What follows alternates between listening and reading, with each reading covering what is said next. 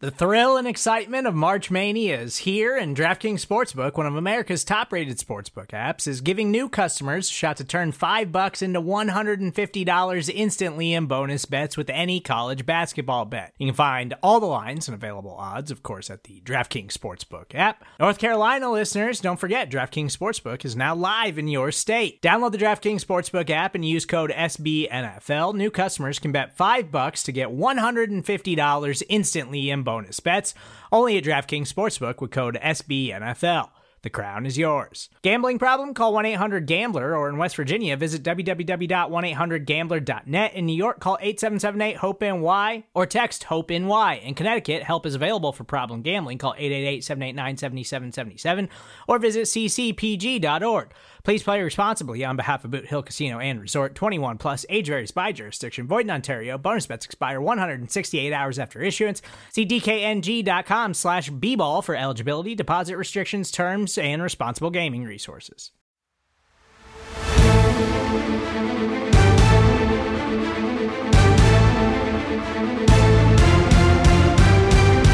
Welcome back to the NFC East Mixtape, the greatest crossover event in the history of mankind, a podcast presented to you by four special partners, all from SB Nation, Blogging the Boys, Bleeding Green Nation, Hogs Haven, and Big Blue View. I am Arjo Ochoa from BTB. He is Brandon Lee Gotten from BGN. BLG, how goes it? Happy NFC East Mixtape Volume 42.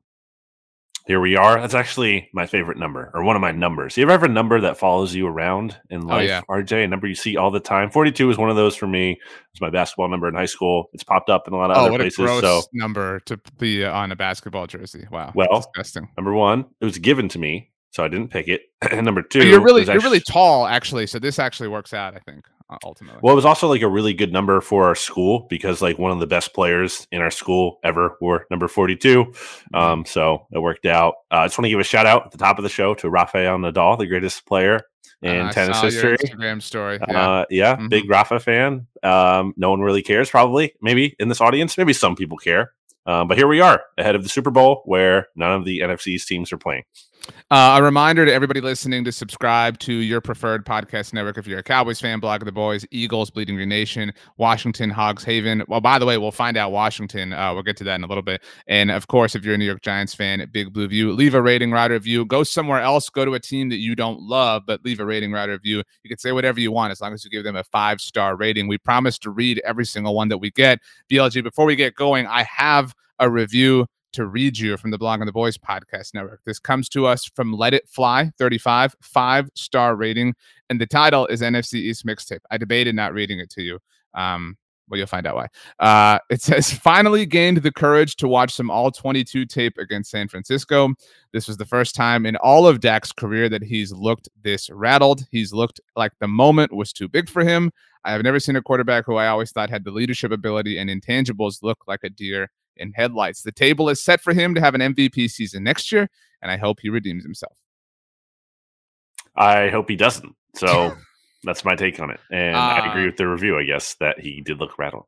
Not a great ending to the season for the Dallas Cowboys. Not a great one for the Philadelphia Eagles, Washington football team. But this is the time of year where hope springs eternal, BLG, especially if you get a reset, a cultural reset, which is what is happening with the New York, maybe we call them football giants once again. Joining us from SB Nation's Big Blue View, our home for New York Giants content, it is manager, editor-in-chief, everything, all extraordinaire, Ed Valentine. Welcome back to the NFC's Mixtape, Ed. Hey, thanks for having me, guys. Before we get started, I just have to remind you guys that 42 is a nice number for the New York Giants, too. Oh. That's a nice number for the Giants. So. It is that, and actually we are recording this. By the way, BLG, we're recording, not streaming live. Ed, this goes up on YouTube, and last week Brandon thought that we were live, and he was like looking for comments. I still think we're live, and we weren't. But we are recording this on the day that Tom Brady officially announced his retirement. I am the only person in this room who covers a team that did not beat him in the Super Bowl. In fact, every NFC East team beat Tom Brady at one point or another throughout his career, except for the Dallas Cowboys. Thanks for the reminder, Ed. Great to see you too. No problem, but we have very little to brag about these days in Giants country. So we take what we can get, even if we have to reach back a little bit. So Ed, we brought you here, number one, to up the because we are on YouTube now, the handsome quality. There was a comment actually on the video last week noting how handsome Brandon is, but we needed somebody particularly handsome, which is why you're here. So we've already established that. But we did cover the New York Giants' new general manager. It's difficult to say new when you're talking about the Giants. Like you got that double new, which is awkward. But the New York Giants have a new head coach, Brian Daboll. Ed, are you excited? There you go, Brian Daboll. And you talk about the bearded, bald, community, well represented now for the New York Giants. So what can I say? But really quickly, I have to tell you, every time I do a YouTube video, I've done some of those with BBV's Emily Iannacone, and every time I do one alone, the comments are always, "Where's Emily?" Where's Emily? We don't want to look at you. so anyway, but guys, I'm getting tired of this whole, like John Mara said the other day, it's like we've done way too many of these introductory press conferences. This is the fourth head coach since they let Tom Coughlin go. This is another new general manager. It's another reset for the Giants. Nobody knows if this one will work. The one thing that I'm optimistic about is the Giants have finally gone outside their comfort zone. They went outside, hired a general manager from the Buffalo Bills who has no connection to the Giants prior to this. They've brought in, a head coach who is aligned with the GM. So hopefully they have a functional team at the top now. They hired someone from the state of New York, a team that actually plays and resides in New York, which maybe could be a boost. I think my non-cynical take, my actual take on this hire from an Eagles perspective on the outside looking in is like, I can't just say the Giants got it right for a team, as we always point out, that has the worst record in the NFL, tied for the Jets since 2017. But it seems like there are some positive things here when you turn to an organization like the Bills. And again, you touched on it there, Ed, kind of just the process of how this hire went down and how they it wasn't just ownership picking a guy. It was them trusting a GM to make that hire. And I think that was really big. So I guess, what's the level of confidence in these guys coming from the background that they do, both Joe Schoen and Daboll? Well, I think the level of confidence is really in the fact that they're paired together more so than, I can't sit here and bang the table and say Joe Schoen was a great hire or Brian Daboll was a great hire. But as a team, as a pair, what I can say is that I think the Giants, for a change, did this the right way. When they hired Dave Gettleman, John Mara has admitted that they didn't do a wide enough search. They basically met the Rooney Rule requirements and gave the job to Dave Gettleman because Dave said, yeah, Eli Manning can still play quarterback. I can take the job with Eli Manning at quarterback. That's no problem. I can do that. And when they hired Joe Judge knocked their socks off in the interview process. But they have since admitted that they didn't really do any more research after they talked to Judge. They were wowed. Matt Rule said no. And they're like, oh, we'll just hire Joe Judge because he just killed us in the interview. And that was a mistake. So my level of confidence is only, has only grown in this instance because I thought the process was right and where they landed was on two guys who have worked together before and have a relationship and should have a shared vision of how they want this to go.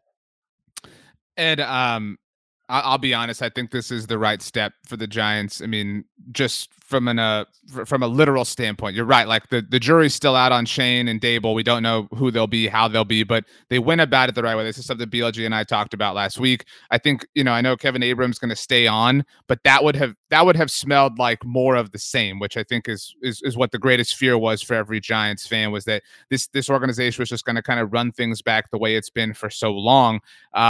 John Mara spoke, and Ed does such a great job covering all these things at bigreview.com. Everybody go check those out if you want to keep your tabs on the Giants. But when he spoke a few weeks ago, Ed, he talked about how he'd never been more embarrassed as far as his time with the Giants. Do you feel like the organization, you mentioned the number of head coaches, and obviously they're tied for the fewest wins in the NFL since 2017. Did they hit rock bottom? Like did they finally have that moment that ultimately led to at least this process? And the results will speak for themselves, but we are at least going down a different path for the Giants than we have in a very long time. Well, did you see those back-to-back quarterback sneaks, RJ? Did you see those? I mean, rock bottom can be defined in different ways, to be clear. I think that's about as rock bottom as it gets, unless you're Joe Pisarcik and Larry Zonka and Herm Edwards. That's about as rock bottom as you can get, when basically your head coach has thrown up his hands basically and said, I can't coach these guys. I can't do anything. I can't do anything. The most we can hope for is to get a yard and punt. So to me, that's rock bottom, at least to this point. But it's like John Maris also said the other day. He said, every time I thought we had hit rock bottom, it got worse. So I don't know if this is going to get worse before it gets better. Four wins is 4 wins in the NFL shouldn't be hard to come by. To be honest, it really shouldn't be hard to come by. But I have no idea what this roster is going to look like, come September. I have no idea. Both, Joe Shane and Brian Daboll have not said that a complete teardown is necessary, but I think we all know that a complete teardown is coming, because that's what happens when you get a complete change at the top in decision makers and coaching staff and all of that. Over the next 2 years, a complete teardown is coming. I remember the Bills when like in their early iteration of the Sean McDermott era and everything there, and Brian Gain, they had like a record amount of free agent signings or something like that. They had like a ton. They brought in a ton of different people. So I totally think that is the case. They're going to remake the roster in their image that they have set out for that team. But none bigger of a question mark, I would say, or at least in terms of importance, than Daniel Jones. Of course, we have to talk about him. And I think RJ and I both have said at times here on the NFC East Mixtape that while we're not like in on Daniel Jones necessarily, we don't think he's a lost cause. We don't think he's totally hopeless, like we did at one point, or Mitchell Trubisky or Dwayne Haskins. Dwayne Haskins is really the contrast that I like to bring up. Dwayne beat the Eagles, just for what it's worth. So we're all and was terrible.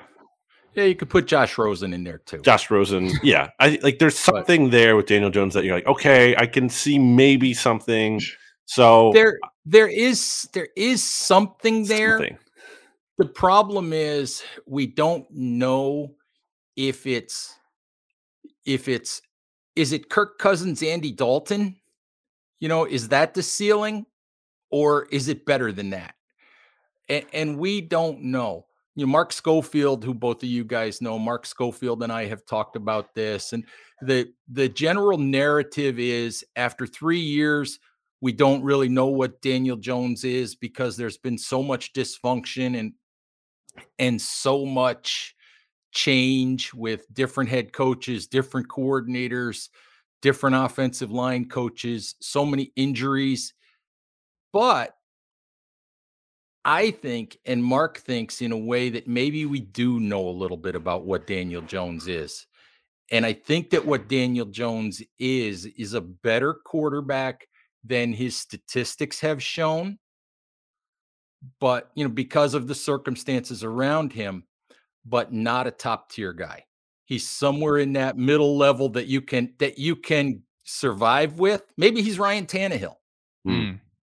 I think the book on Daniel Jones will be, if he does move on from the Giants eventually, it will be all about the change he had early on in his career, the number of head coaches and offensive schemes and things like that. And obviously Brian Daboll had an enormous amount of success with Josh Allen, did what really nobody thought he could do. We're beginning draft time. I know you both remember what the draft takes were on Josh Allen, now 4 years ago. And obviously Brian Daboll, a big reason for Josh Allen's success, not to take anything away from Allen individually, but a big decision looming for the Giants this offseason as it pertains to Daniel Jones. I don't know if this is where you were going, BLG, but yeah, new leadership, obviously new general manager, new head coach. Do you think the Giants will pick up Daniel Jones's 5th-year option? Ed had to take a sip of water for the podcast audience. It's that big of a question. just to be clear, I asked the hard-hitting ones. Do I think no, I do not. I do not think that that they will pick up his 5th-year option. I think that this is really a 1-year trial for Daniel Jones, for Brian Daboll. I think that the 5th-year option, I think, is $21.3 million, something like that. And I don't think you do that if you're not sure, because you don't want to make a 2nd-year commitment to him yet. You could still use the franchise tag in a year. You could still renegotiate his contract if he has a really good year, but I don't think you want to make that commitment yet. I think that this year is Brian Daboll finds out what he thinks Daniel Jones' ceiling is. We see if maybe they can put something functional around him, which, considering their salary cap situation, who knows? Because they're $20 million over the proposed cap. So free agency for the Giants is going to be pretty much of a myth this time around. But I wouldn't pick up that option yet. Because I think the Giants could very well be back in the quarterback market in a year. Is there anything about the Daboll hire, and I guess touch on Shane as well, that is concerning? Because I think we pointed out some of the positives here, some of the things that look, to inspire confidence, excitement in Giants fans. Is there anything that Giants fans have here that they're kind of like, I don't know about that? Well, I think the only thing is the fact that you have a guy that's coached basically only on one side of the ball, a guy that's never been a head coach before. So there's some unknown. And, of course, we went through that with Joe Judge. We went through that with Ben McAdoo. It works sometimes. It doesn't work at other times. John Mara said it's the hardest thing to do is to sit there in the interview process and determine whether or not you think these guys that have never been head coaches before can run an entire roster, can lead an organization.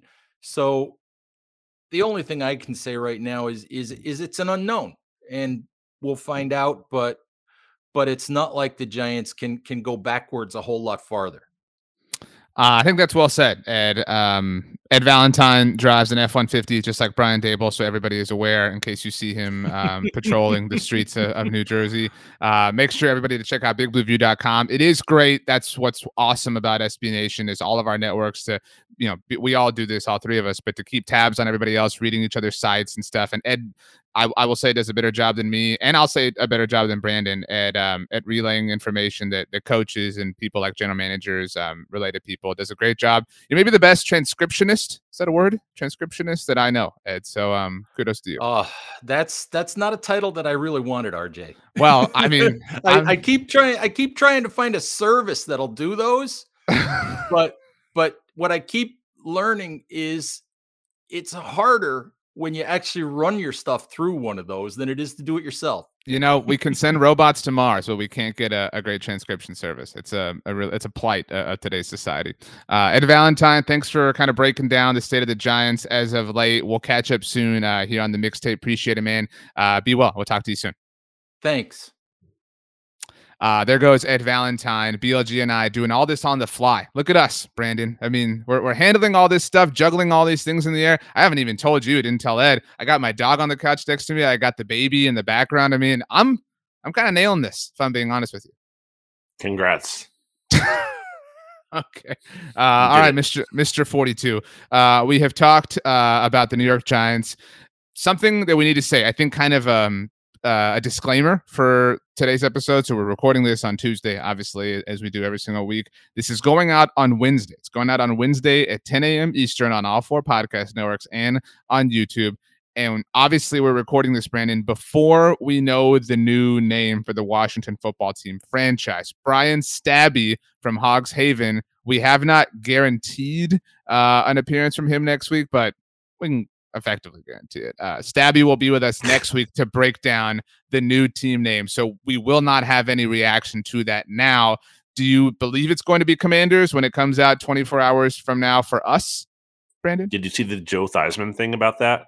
I did not. So give us the news. This is literally the point of the mixtape. Do your job. Come on. So this is on Hogs Haven, and Joe Theismann was doing this interview where he basically kind of like confirmed, or at least talked like definitively like it was Commanders, but then issued a statement on Twitter or whatever that he didn't actually know and kind of backtracked it. So we'll see.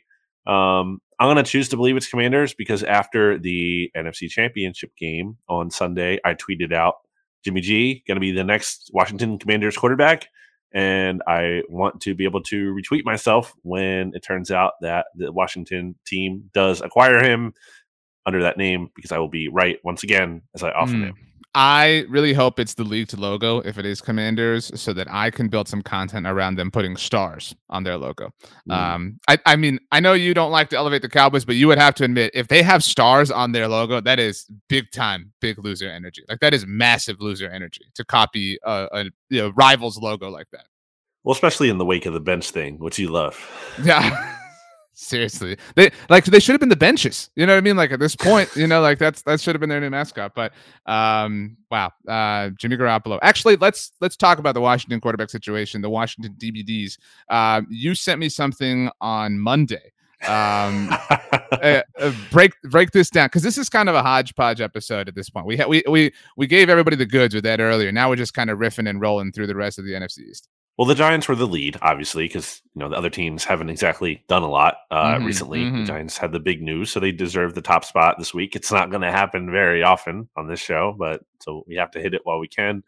But yeah, so for the Monday afternoon quarterback, not the Monday morning quarterback that Albert Breer does for Sports Illustrated, the MAQB. The lead focus of that article was about how Washington is going to be serious players. The exact quote is preparing to take a big swing at a quarterback this offseason, which they obviously should do, and any team should do when you don't have a quarterback, including the Eagles. And the Eagles have a fallback quarterback, but and they don't have the franchise guy. Anyway, not the point.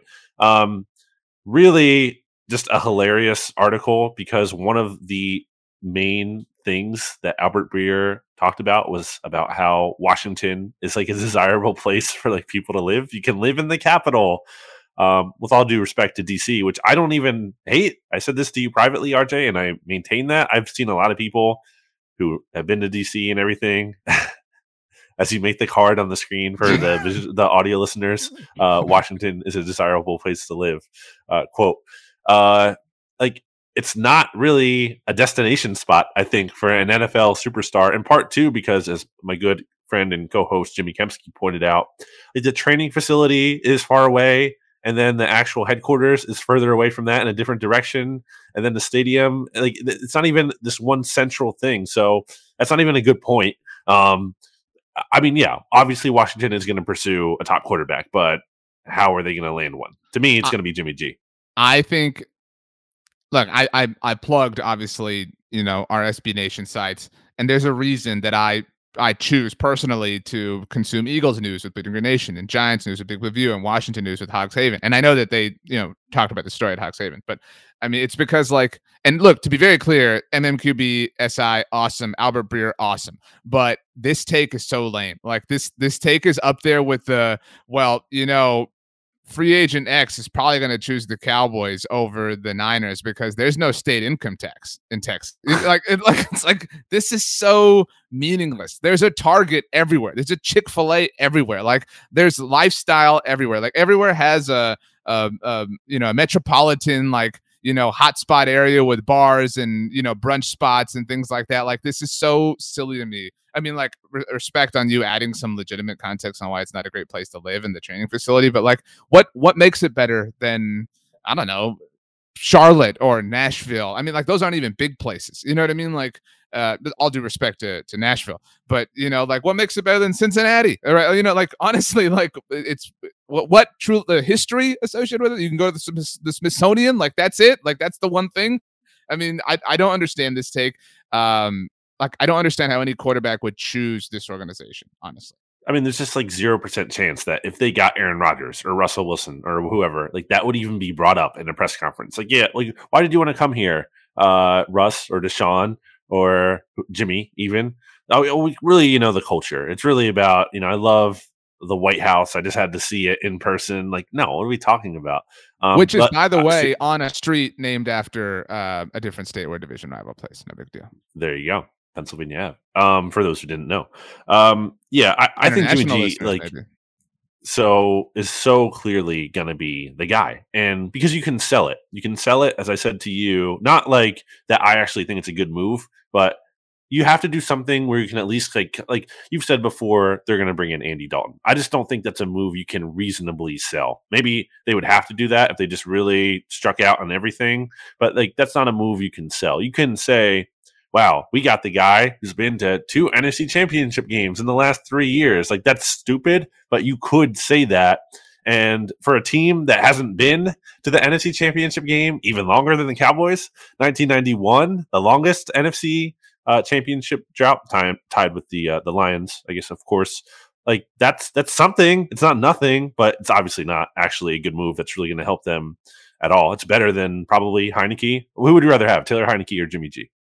Taylor Heineke at this point. Like, like just because of the level of investment, you know what I mean? Like we like, well, let's Jimmy say G is not a factor. Just no, but like 1-to-1. Jimmy G has a clear and obvious ceiling in Kyle Shanahan's offense. So like, what is he going to be to you? And so, I mean, at this point, like I'm not like, I don't feel great about Taylor Heineke, but I at least know the details there. I know the association there. I do agree with you. Like this is something you can sell proposition. In that sense, to me, he's Nick Foles. That's who he is to the Jaguars. He's out like, oh, we got a Super Bowl winner, Super Bowl MVP. Like, we're taking this seriously. Like that's exactly who he is. He's, in a different way, he's like what Brian Hoyer has been for teams like really stuck, like the Colts when Andrew Luck retired. It's like, oh, he's a guy he learned behind Brady. Like he's super awesome. Dude, this is so bad. Like this is. I agree with you. I think this is more likely than the Andy Dalton thing at this point in time. They will probably trade for him, which is crazy when you think about it. Because at this point, like somebody's going to be that dumb to trade for Jimmy Garoppolo. And man, I mean, dude, Terry McLaurin deserves so much better. Like, don't do this, Terry, please. Is Terry McLaurin the new Larry Fitzgerald? Just like destined to be with this? I mean, obviously, Larry had Kurt Warner later on, but maybe Terry will get that later on. I mean, maybe, or AJ Green, kind of. AJ Green's a good example, but he had Andy Dalton. How much does it stink, by the way, that AJ Green leaves and the Bengals go to the Super Bowl? I actually, Cincy Jungle, our Bengals site, for those unaware, did a great write-up that was like a curation of tweets from like Bengals legends, like celebrating them going to the Super Bowl. And AJ's was. Did you see what AJ wrote on Instagram? I did. He reactivated his account just so he could be like reactivated his account. Like I do feel for the only one I don't like really hurt for is Gio Bernard because he got to at least have some success this year. But still, like all these dudes, are missing out. Like AJ Green, Andy Dalton, Gio Bernard. Like think about all those players: Jeremy Hill, Mohamed Sanu, Tyler Eifert. And like that's just recent memory. But like Carson Palmer.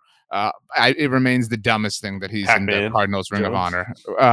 Chad Ochocinco, TJ Hushmanzada, the late Anthony Henry. I mean, just there's an enormous amount of Bengals who have come and gone that never got to have anything close to this. But so are they the official team of the NFC's mixtape in the Super Bowl? We're definitely rooting for the Bengals, right? Oh, I mean, how could you be rooting for the Rams? Like, what about Sean McVay is like? I love to stand this absolute coward who holds his team back. No, that's terrible to me. I'm going to be devastated if the Rams win the Super Bowl because because of all the praise he'll get specifically. I'll be happy for Matthew Stafford. I mean, I don't really care. Like, good for him. I'm not like, oh wow, I'm so happy Matthew Stafford finally won. I don't really care, but like, good for him. But the Bengals, I like to see that you're finally hopping on the correct bandwagon for once. I'm not a bandwagon fan like you are, like floating from Herbert. says the guy who roots for the Cowboys. Okay. I mean, I've rooted for the Cowboys my whole life. Like anyone who accuses the Cowboys fan of being a bandwagon fan at this point. Who's your favorite soccer team? Look, but here's the thing. The Cowboys haven't won a Super Bowl or even appeared in an NFC championship game in over a quarter century. What am I bandwagoning here? Like there's no like bandwagon. It's a bad bandwagon decision. It's a few this is a weird mixtape episode, like we're fully acknowledging this, but a few Super Bowl related things, and then we'll get to the Cowboys and the Eagles. First of all, there was a lot of like Mahomes fatigue, obviously, among like general football fans. That would happen with McVay.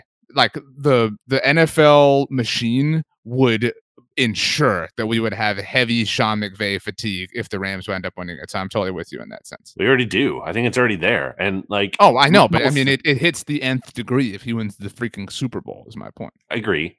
It's just my whole thing with all of that was it's like all goes back to 2017 when obviously Doug Peterson should have won the award instead of him. But it wasn't even just that. By the way, he lost to Dan Quinn in the playoffs. Sean McVay. Yes, he did. And the Rams won like 1 billion awards that year in terms of like offensive player, like all the awards basically. Yeah, like that was Todd Gurley's year, and yeah, for sure. Well, it was very transparently the NFL's effort to legitimize football being back in LA. It's like, see, look, the team's doing good, all these awards, like football's alive, and like I hate that. It's so forced. It was clearly like this big forced effort by the NFL. Put my conspiracy cap on, but oh, dude, it's still that way. Like it's still that like look at the home crowd. Like I mean, I love NFL Network, but like because of their headquarters now, like it's very clearly like a thing. You know what I mean? That it's also not football culture. Like when you know, like they ever show people at a Knicks game, you know, you see like Adam Sandler and obviously Spike Lee and whoever, like all but these stars.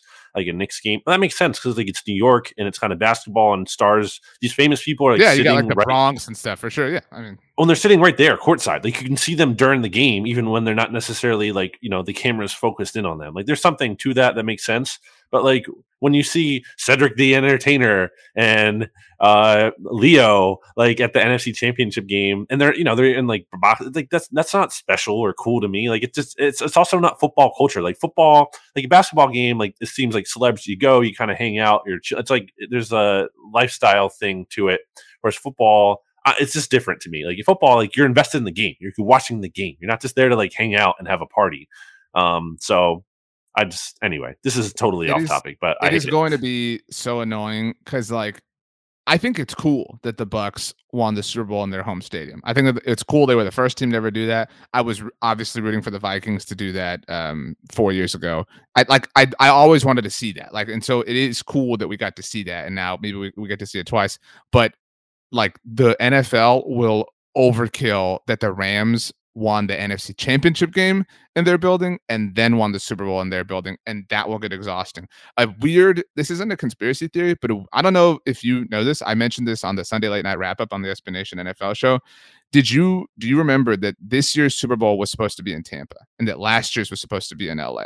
And it was construction at SoFi that delayed everything. And so if not for that delayed construction, maybe we never have a team that's hosted the Super Bowl, because if last year's Super Bowl had been in LA and the Bucks go in it, and then this year's had been in Tampa and then the Rams are in it, we never would have had that. That's crazy when you really think about it. It is crazy to me. And it's also kind of weird that we don't see more teams host the Super Bowl. Like, I feel like more stadiums should get a chance to do it because do not make an argument for Philadelphia right now. Do not do that. Well, this concept that like only some teams should be able to host a home Super Bowl. How's that fair? It's not, it's not teams. It's locale. It's geography. It's weather. That's all it is. Figure it out.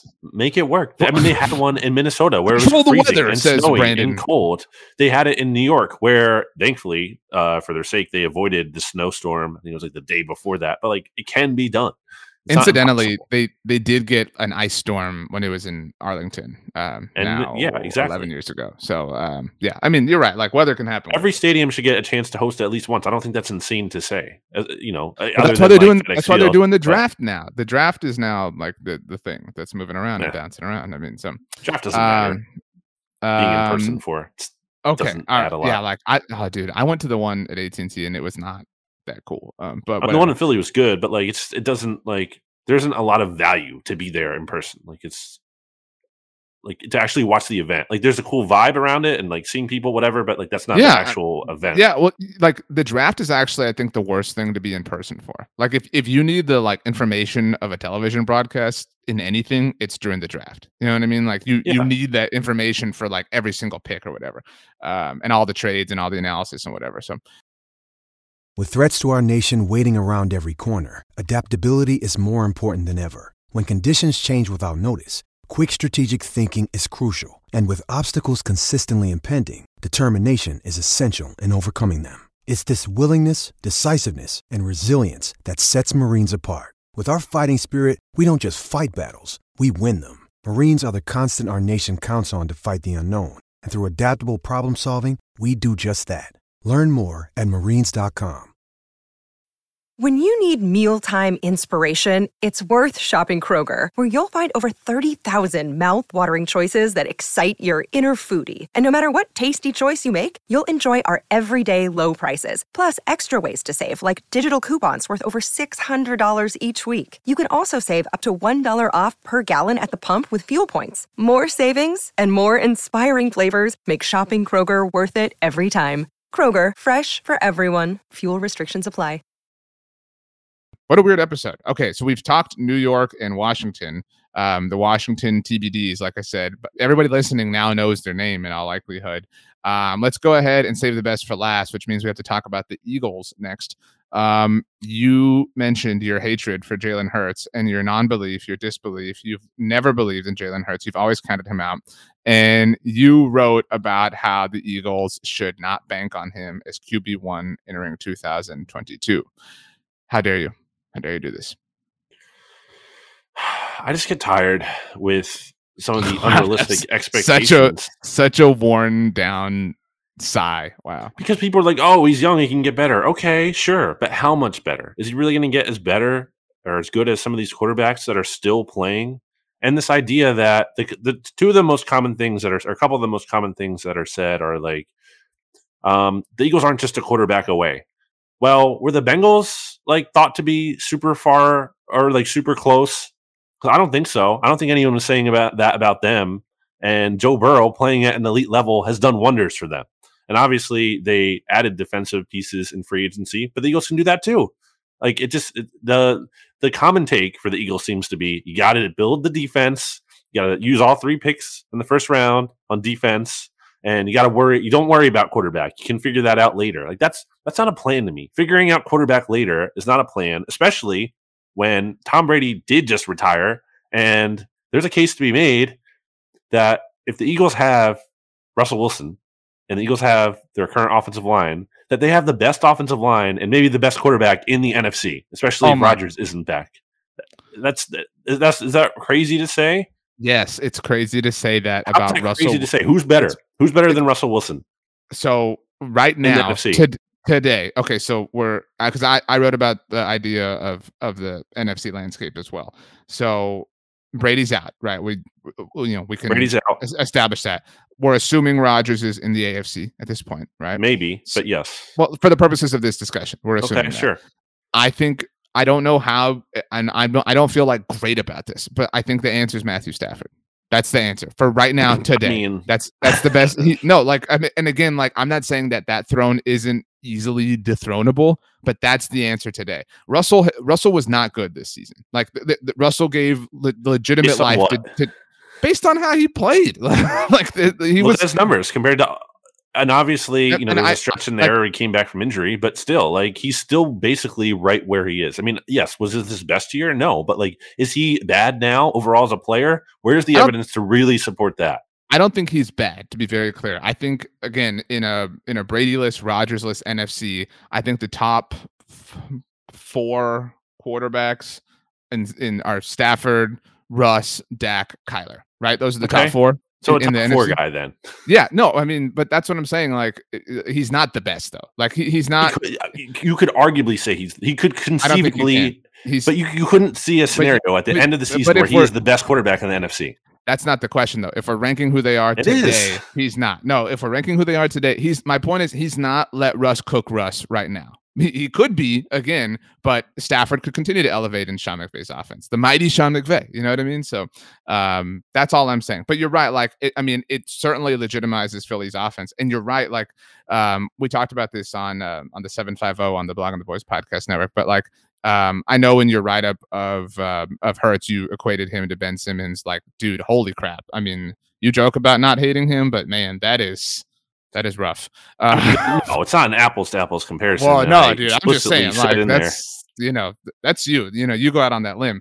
I explicitly said in there that he is not like a total loser coward like Ben Simmons, which is a big issue. NFC though, is the NFC not the Eastern Conference? Like the way we like kind of think about that's what it is right now. It's the Eastern Conference. Like, you've got all the ballers in the AFC, like all the quarterbacks. My son is whining in the background, but like and that's what, like, I'm going to be pissed if the Cowboys just run this thing back, because this conference is wide open for the taking. Even though the reigning conference champions are weak, like they are coached by a coward. We both feel that way about Sean McVay. So like, this conference, who's like, okay, the Rams are the best team in the conference. Say you believe that. Again, they are kind of, cowardly in a lot of senses. The Cardinals, paper tiger. The Seahawks potentially going to be without Russell Wilson. He might even be in the AFC. So like to steer this into the Cowboys now, like kind of talk about both teams through this lens. Well, I have one more question for you on Hurts thing before we get to Dallas. Oh. Are you ready for it? What would you be most afraid of as a Cowboys fan for the Eagles to do at quarterback? Like, what do you think is the move that would be the worst? I mean, within, obviously not him, because I don't think that's going to happen. Like, what's the move that they could realistically make? What would scare you more? The Eagles, like, sticking with Hurts and building around him, or trading for Russ or Deshaun Watson? I don't think it's any of that. I think it's like kind of like, because you have to contextualize what your greatest fear is. So like, in a weird way, my greatest fear with the Giants has sort of been realized, which is kind of what we talked about with Ed. Like, because I don't think they'll be an utter disaster anymore. That's my greatest fear. Like, they'll be competent. You know what I'm saying? And so that sucks. Like, they might steal a win or something, and that is a difference in a lot of seasons. And so that's my greatest fear. So my greatest fear with the Eagles truly isn't they trade for a great quarterback, because I don't think that the Russell Wilson-led Eagles win the Super Bowl next year. I don't think they can. I mean, there's still other issues there. And I'm not of the mindset like, oh, throw all the picks on the defense, that's not what I'm saying. But there's a time process to this. And I think that Nick Sirianni, my man, justified believing in his process, so to speak. So my greatest fear would be they get compensation for Jalen Reagor somehow, some way. Like, that's a Howie move, pull that off. Like, get somebody to give you anything for Jalen Reagor. I don't think you have to worry about that. Okay, but hear me out. They get some kind of compensation for Jalen Reagor. They sign, I don't know, Odell or Allen Robinson. And so now you've got that, free agent wide receiver to pair with Devontae Smith. Devontae elevates his game in the coming year. I mean, obviously Dallas Goedert is a legitimate weapon. That run game is still there. So like, now you've got all these pieces. And again, even if it's Jalen Hurts, that still sucks, because that's a team that has a higher floor. So my greatest fear is they raise the floor. I don't think you can shoot for the ceiling yet if you're the Eagles. And that's not me saying, oh, the Cowboys winning the Super Bowl, you don't have a chance. I think this is still a process. And so, again, not of the mindset, just throw all these picks on the defensive side of the ball. But that would be my greatest fear, is that they are rational and patient with this thing, and that they kind of slowly build up like they did. Like, not to say, like, I hate when people do this. They'll be like, just do what you did in 2016, 2017, and go find this year's Alshon Jeffrey. Like, but that was kind of it, right? Like, that was kind of this like patient process, find what's needed. And then at some point, it there will be a catalyst and it will all click. That would be my greatest fear. I wouldn't say trading up aggressively for a quarterback was a patient process, and a big reason why the Eagles had success, because they went after, chased an elite quarterback or at least what they thought was, and was playing like one at that time. Obviously, didn't age that way. But Okay. the non-quarterback moves really worked out well. Like I remember, But what was the catalyst? The catalyst was the quarterback. But my point is like, that's my point. But those personnel moves were so great. Like Aguilar and Torrey Smith at the time, like those were so great and needed for the fabric of that team. And Sure. so that would be like, so I mean, I realize what I'm saying is like my greatest fear would be like they do the perfect thing for them, but like I think that would go well, like signing an Allen Rob. Like there's always that team that like I know neither of us thought that the Giants would sign Kenny Golladay last year, and not that worked out or anything, but you know, like this year everybody's gonna ticket, you know, Allen Robinson or Odell or whoever to this team or that team. The Ravens are going to be up there, the Colts are probably going to be up there. I mean, and nobody's going to have the Eagles. That would be my greatest fear, is because right now it's Devontae Smith and then just like some kind of cute stuff outside of that. So getting another weapon for Jalen or whoever it is to work with and further legitimizing the offense, that would suck. I wouldn't be that afraid if they traded for Russell Wilson. I'd be sad because I really like Russ, but I wouldn't be afraid. Well, then that's worth it. Then if we can only get that out of it, that you're sad, and you have to look at your Russell Wilson jersey that you own with scorn. What are you going to do with it? It will still be a Seahawks jersey. Like what? Do you think you have to know? Do you think I own a Magic jersey that just like warps into whatever team? Do you think it turns into an NFC Pro Bowl jersey this week? Like, yeah, but you can't feel like amazing about it. You can't like look at that. I could totally feel amazing about it. I actually saw a tweet. I forget who it was, but somebody said that this year's Bengals was the most likable team, like for the average NFL fan, since the 2013 Seahawks. I kind of agree with that. Like Super Bowl teams. It's hard to poke holes. Like what about them do you really not like? I think you could say Zach Taylor kind of being a fraud, or like not all the way in on him. But I could see some people not liking Burrow's like flair, and you know, really, I think that's tough. I think he's pretty likable. Like obviously I'm biased, but I just don't see what you could not like. Like, well, there are people who don't like the like cockiness or arrogance. Like, so I could see some people like dying on that hill, whatever. But like that 2013 Seahawks, 2012 Seahawks too, those teams were really, really likable. Again, obviously the Seahawks made it to the Super Bowl in 2013. But thank you, Bear. What other Super Bowl team has been this likable? It's been a while, because it's usually like the Patriots are in there. The Seahawks went back. I mean, people like the Panthers a lot, but Cam was pretty divisive, I guess. Yeah, I don't know. The Broncos maybe, but Peyton was on his last legs, and that wasn't like super fun to watch. Yeah, I don't know. I was hoping you would buy me more time because of the dog. See, that's what happens. I was looking up at the screen because I was trying to think. Okay. RJ's figuring out his dog situation because I guess the mail person is coming. I don't know, but yeah, okay. RJ's nodding yes to that. The mail person just drove by. Okay, let's get to the Cowboys, and I'll set you up because the mail's got to come back. They drove one way, they got to come back. So let me set you up. It will be a travesty if the Cowboys are in this lame duck position where it feels like Sean Payton's coming next year. I know, Bear. I know. By the way, Bear is pumped about Matt Eberflus because he's a former Cowboys guy, so like bringing respect to like the Bears at least. But I will be so.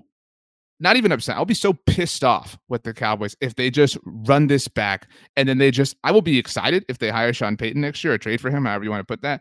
But like, if they just make us waste this time, like that's all that this would be. It would just be wasting a year of our lives, like watching them and emotionally connecting ourselves with them just to do this anyway. And again, like the division is there for the taking. We know that. Like I think you and I would both agree the Cowboys are favorites to win it. Although, granted, no NFC champion is repeated since 2004, so there's that. But the path. This is the easiest path on paper that they could have come up with.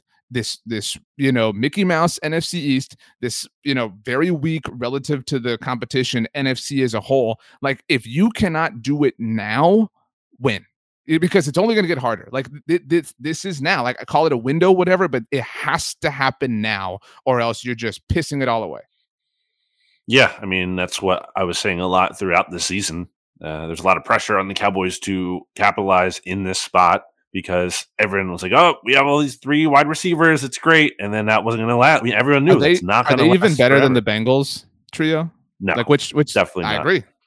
I mean, and that's not even like a slight to the Cowboys. I'm not trying to rip them. I just think that's also, I mean, Jamar Chase, first of all, is just on a different level. Like in the Cowboys for like Amari Cooper's best days, I just think Jamar Chase is even higher. And the fact that he's a rookie and might only get better is like crazy. And then T. Higgins, I think, is pretty underrated and came out big in the AFC Championship game. And Tyler Boyd was awesome before either of those guys got there, and is kind of almost forgotten about in some ways, but he's still really, really good. But yeah, so we talked about it after the Cowboys collapsed to the 49ers. Like, there's a lot of changing pieces here in terms of some key players who are going to be in free agency. Dan Quinn is staying. That's good, I think, for Dallas. Although I do absolutely buy that he might have missed his window, because I don't think that defense is going to be as good next year, and I don't know that he's going to definitely going to be getting head coach consideration. Back to Seattle, I think that's the job he wants, and I think he's waiting. I heard you say that on the SB Nation NFL show. Yeah, that's a good point, and maybe, but no guarantee that, again, that he's one of the very best candidates out there. Because as we talked about with Washington, like the defense probably. Just like we talked about last week, sorry not to interrupt, but like I'm trying to beat the mail. There's no guarantee that you're the most enticing option to Sean Payton next year. If those dominoes fall that way, there's no, like, again, we said, like, what if Andy Reid walks away next year? You know what I mean? Like, you have no idea. Or Belichick. Well, I mean, the Patriots roster isn't like enviable. You know what I mean? But like if prestige, yeah. Sure, but if it's Patrick Mahomes or anything else, like, where's Sean Payton going to go? You know what I mean? Like, that's stupid. And so, like, it's such hubris. It's such, like, I don't know, man. I mean, and Stephen Jones, like, how do you look at the Rams? And like, you and I are rooting that they lose, but like, I kind of hope that they win to justify like the proof of concept. Like, go all in, call it going all in, call whatever. Like, trade, be creative, do something. Like, and it's not like you don't have to pull off the big massive Matthew Stafford trade. Trade for the aging veteran in the middle of the season. I think they're too scarred by like Roy Williams and stuff in the past, like these moves that had the glitz and glamour, and they were like, well, this actually doesn't work out, and we need to build only through the draft. And I think there's some merit to like taking a lesson away that you shouldn't always just chase the big name at all costs, but it's kind of like a balancing act. Like, you have to throw it in there. You can't just be this team that builds through the draft. Like, that was a big issue with the Packers for a long time. I'm not the only issue, but like, it's just dumb to be like, we can only do one thing. There's only one way to build a team, and it's through the draft. Like, the Eagles won a Super Bowl, as you were kind of touching on earlier, because they basically crushed like $1 billion free agent signings, and they had the quarterback too. But one of those quarterbacks the quarterback they ultimately won with was a free agent signing that they brought back in Nick Foles. And that's not a sustainable way to build a team over time. You can't just, hit on your free agent signings, 1-year deals every year, but it's part of something that you can do. And yeah, the Rams are obviously being aggressive, and that's working for them right now. That doesn't mean every team is in the position to do that, or every team should do that all the time, but there's a time and place to do it. And when you're in the window that the Cowboys are in, they absolutely should be a little bit more aggressive. And when you kind of point it out like that, like, what is the move they made that was an aggressive move? Like, what can you point to and be like, this is evidence of us kind of pushing our chips in? And I don't even know what that would be. So I'm trying to figure it out, because RJ's still waiting for the mail truck to pass and Bear to stop barking as he has his mic muted. I don't know what it would be when you look at what they've done, or like, I guess they were rumored for deals like Earl Thomas and stuff over the years. They didn't make that. Maybe that was the best move for them anyway, because of his aging and everything. But, a player like that, if not specifically him, as I'm still waiting for RJ to come back. I don't know. I'm like, this is all I've got on this topic. So I want to thank the BTB listeners. So BLG and I record these on Tuesday. There's Bear in the background. Our house is on the corner of the street, and so like every day the mail truck just like, this is, I guess, like their opportunity to like check their phone. You know what I mean? Like, after they drop off the mail, because they're at a stop sign, so it's like, you could just move on. Thank you for the service. But anyway, so Tuesday morning, I did 2 shows. Like I said, I did the 750, and we're doing this show. And I was on dad duty and dog duty. So there's been baby sounds and a dog in the background for 2 shows for BTB listeners. So I appreciate you guys for putting up with this. It's just a hectic lifestyle sometimes that you got to lead, BLG. That's how it is. But all right, Bear, we are safe. Thank you for your service to the house. But and there's the baby. We brought this up. I brought this up. Shout out to me on a roundtable that we did last week, Brandon. And I want your thoughts on it, because you mentioned what's the big move, and the big move was, I think that's what you mentioned. There was chaos happening.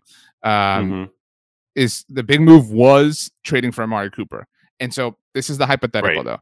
So you read, I assume, the report from Mike Florio that the Cowboys had a deal to trade for Anthony Davis in the early days of 2019, January of 2019.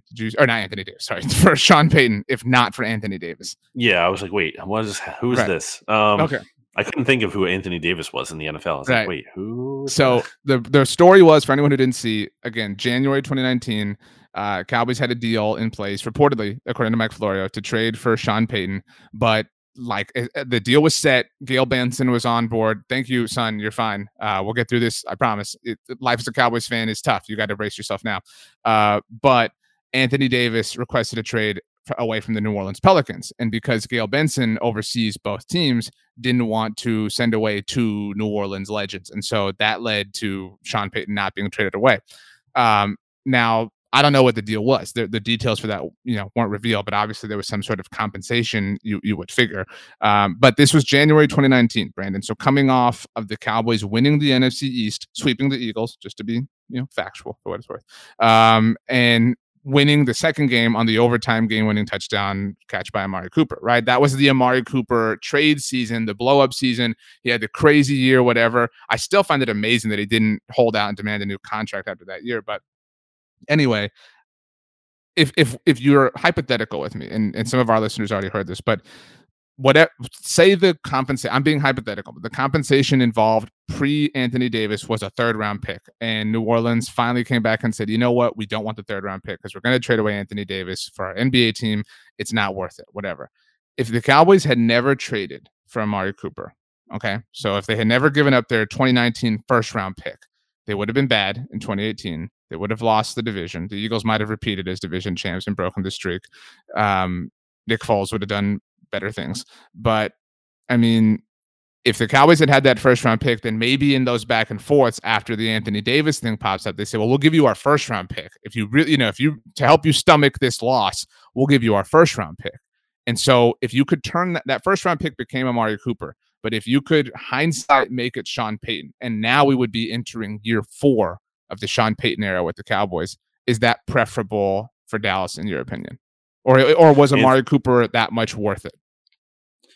I don't know. You did make a T-shirt once that said "worth it first" for Amari Cooper. So I know. Sounds like you're questioning that now. We trolled you with it. It was awesome. I don't know though. It doesn't seem to be aging well.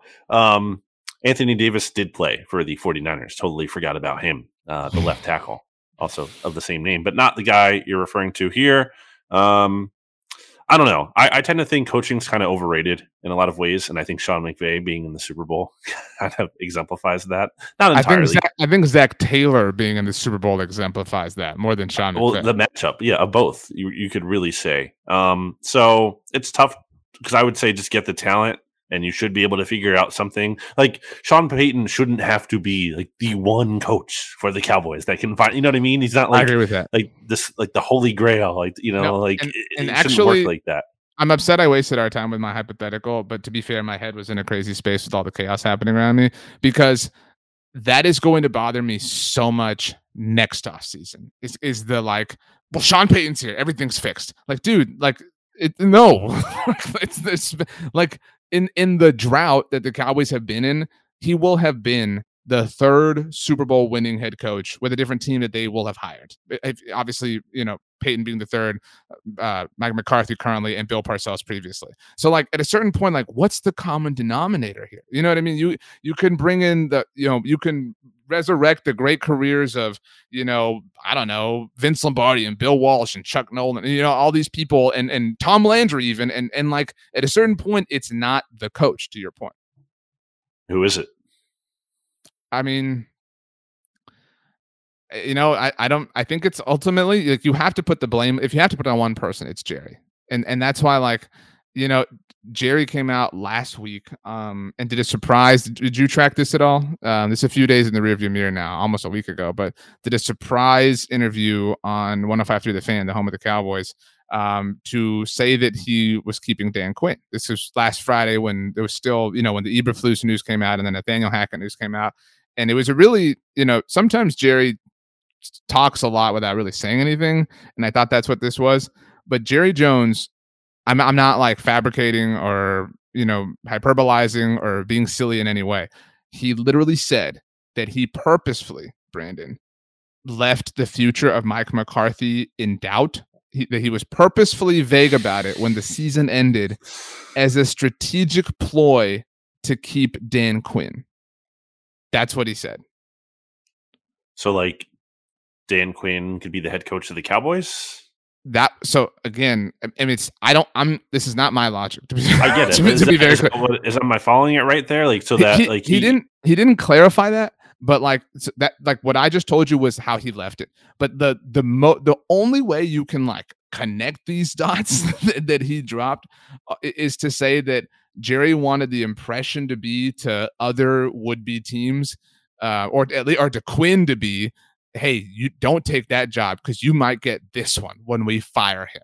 You know what I mean? Like, but come back and work for him. You know what I mean? Did like McCarthy know this? Like, too? Was he in the loop on this? Or was Jerry McCarthy was all in the loop? I wrote about this. I'll send you the article. But I mean, and then in the same interview, he talks about in the same interview, Brandon. In the same interview, he talks about Kellen Moore, who he says he wants back after like saying that McCarthy's going to be back. So he explains the logic of, I purposefully, was vague about McCarthy as a strategic element to keep Dan Quinn around. Kellen Moore, though, he's got an interview with the Miami Dolphins next week.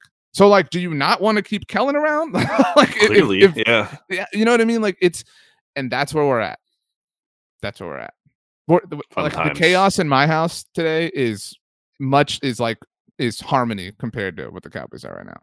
So it is what it is.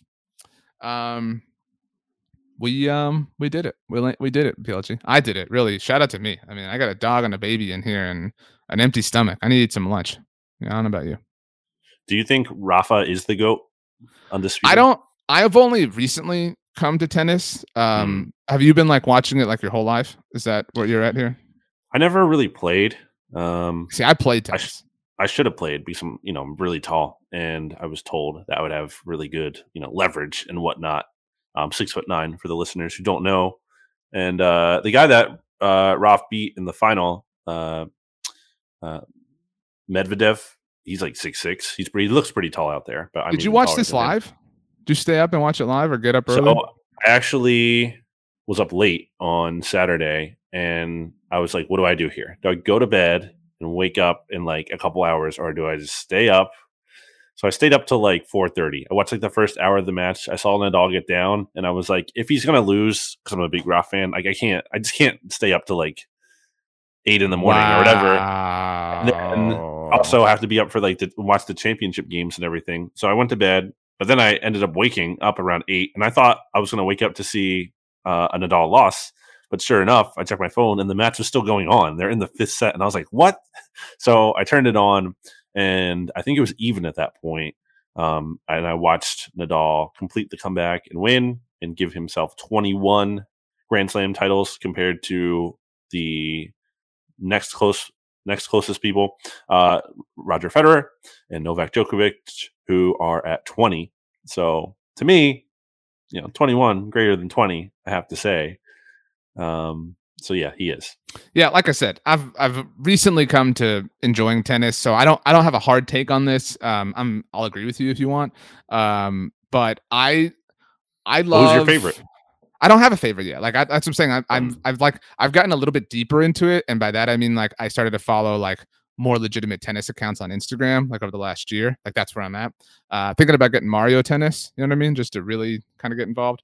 Good game. But yeah, I mean, so like, I'm fine. Whoever I need to understand the surfaces and stuff. Like I need more time. But for now, let's go, Rafa. Like I'm with you. Our guy did it. We believe. I don't like you agreeing with me on this. I don't endorse this. Did you get the new Pokemon, by the way?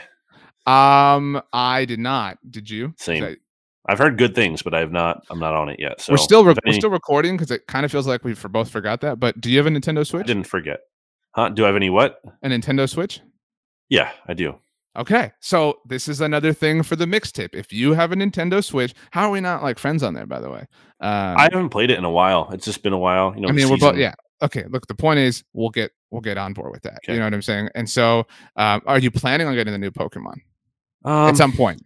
I'm hearing good things. I kind of have to look into it a little bit more, but probably yes at some point. Yeah, same here. at some point, it looks so like I don't have the time to commit to that yet. You know what I'm saying? Exactly, like if I'm going to do right. it, like I want to be all in. And Right. so I will say I recently, because I got the Switch for my birthday, and our birthdays are obviously very close. I recently got Super Smash Brothers for the Switch, and I had not played a Super Smash like seriously since Melee on the GameCube. Wow. And holy crap, like it's just different. It's just different. It's a different world. So if you're a Nintendo Switch fan, wherever you're listening, you want to hit us up on Twitter at Brandon Gotten, on Twitter at RJ Ochoa. We could be Switch friends. We can be Switch teammates. Maybe. You have Super Smash, BLG? I don't. Well, I you have can Mario get it, Party. and then the new one. I need to get the new one. I have the first one, which you couldn't even play online. Which I was like, "This, what is this?" Like, obviously, I want to get Mario Party so I can play it online. But I've heard now the new one does, so I guess I have to get that. Get the new one, and this is what we'll do. This is the actual call to action. NFC East mixtape Mario Party session. All right, Wow. dibs on Yoshi. And That's my character. You can't do this. No, dude. No, I don't like this. Gosh. I don't like, as we've become better friends, learning that we are kind of the same person in a lot of ways. No, so disagree. So okay, get the new Mario. It's Mario Party. It's Superstars. Is that what it's called? I think it's called Mario Party Superstars. But you can actually go to Nintendo.com and use discount code NFC Mixtape for 20% off. No, you can't. Just a joke. Not a sponsor. Okay, let us know your Nintendo Switch things, people, wherever you're listening or if you're watching on YouTube. But big shout out to the YouTube audience. Appreciate you joining us for the first episode and putting up with this second episode, this crazy one. So yeah, Brandon, the last 8 million words belong to you. Make them great. Rafael Nadal is great.